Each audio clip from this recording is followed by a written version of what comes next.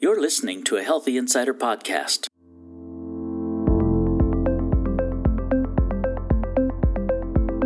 With Sandy Almendarez, Director of Content.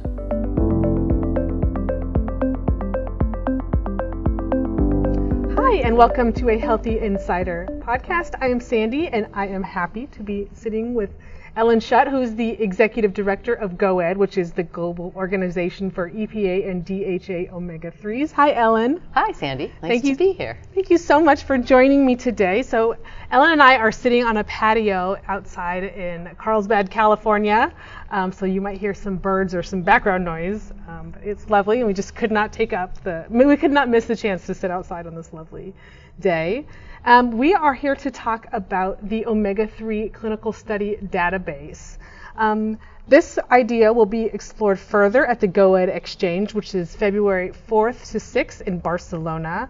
Dr. Aldo Bernasconi, the Vice President of Data Science at GOED, will be talking more about this at the GOED Exchange. So Ellen, first question is, what is the omega-3 clinical study database and who's going to use it? So the database is a brainchild that has been within GOED for many years. And the rationale is there are 4,000 human studies on EPA and DHA omega-3s. And the challenge is really being able to understand all of them. We know that there's a very large body of science, but this database will really help us be able to talk more about the nuances of the science.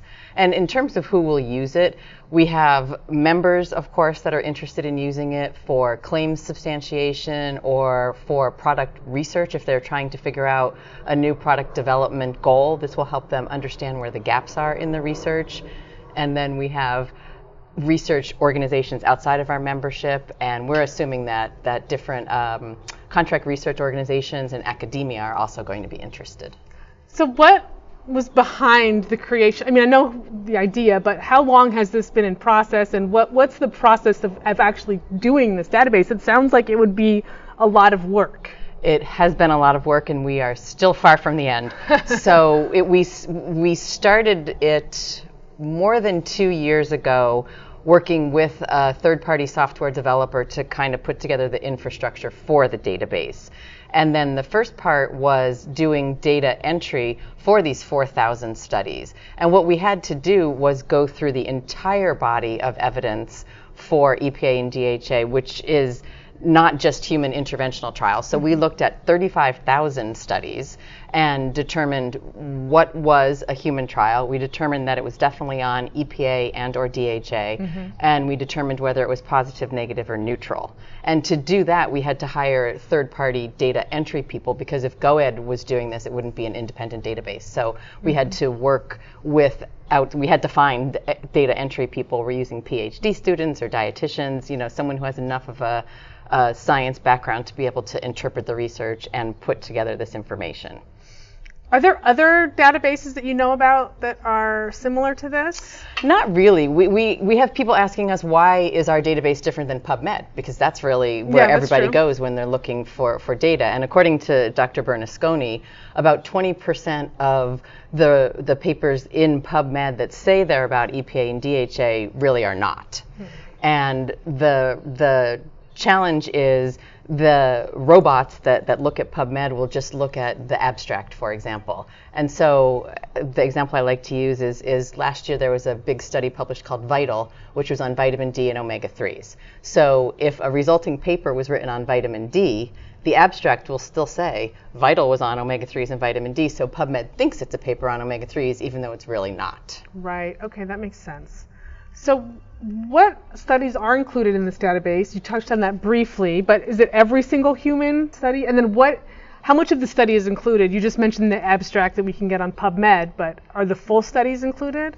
Where we are now at the end of the first phase is that whole data entry phase that I just talked about. Okay. So the second phase is actually extracting all of the data. So now that we have these 4,000 studies and we know that they're human, EPA, DHA, and whether they're positive, negative, or neutral, now we have to go in and start extracting the data to be able to say, in postmenopausal women who took this dosage, this was the outcome. Or what is the science behind omega-3s and dry eye syndrome in this population or that population? So now we're starting to do the extracting of all of that data. Okay, all right. So once it's finished, what is the goal? What will be included in the finished search result? Everything, theoretically. I just was reviewing a list of outcomes that Dr. Bernasconi put together, and we have more than 300 that we want to look at. Some of them only have 5 studies or 10 studies. Some of them have 70 studies, or a lot of the cardiovascular outcomes have more than 100 studies. So you will be able to search for blood pressure versus reduction of risk of coronary heart disease versus heart attack versus stroke versus cholesterol. So all of these different outcomes are going to be searchable results. And from there, you'll be able to filter further according to population, according to what was the dosage, according to the length of the study, according to the population. Was it a study on Asians versus Caucasians?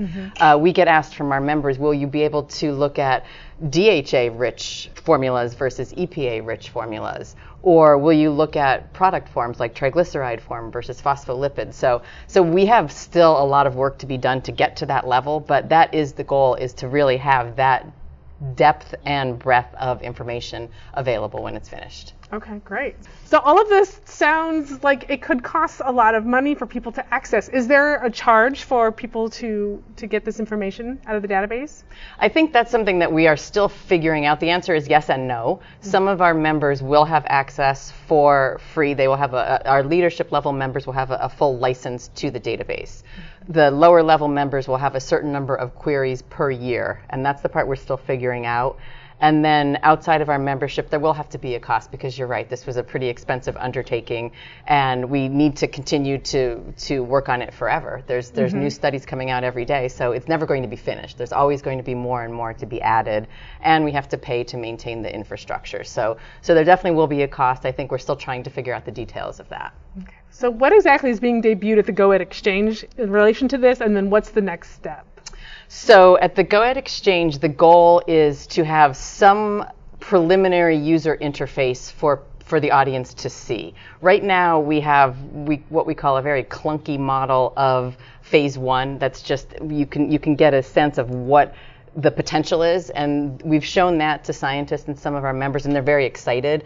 But we need to get to that next level of really being able to see what the database is going to look like and what the information is that you're going to be able to get as a member or as a research organization or as a third-party entity. So it won't be done at the GoEd Exchange, but it will be further along that people will be able to understand the magnitude of what we're doing. That is awesome. Well, I applaud this endeavor. It seems huge, but I definitely see the market need, and I would love for other ingredients to follow this model. So thank you so much for the work that you're doing in this. Great, you're welcome. Yeah, we're very excited. And thank you so much for joining me on this podcast. And for those who want to learn more, catch Dr. Bernasconi's presentation at the GoEd Exchange. Again, that's February 4th through 6th in Barcelona. Thank you. For more award-winning podcasts from industry experts, go to insider.com and click in the podcast section. You can also find us on Apple Podcasts or Google Play by searching Healthy Insider Podcast. Hit subscribe to never miss an episode. This edition of the Healthy Insider Podcast is brought to you by SupplySide West,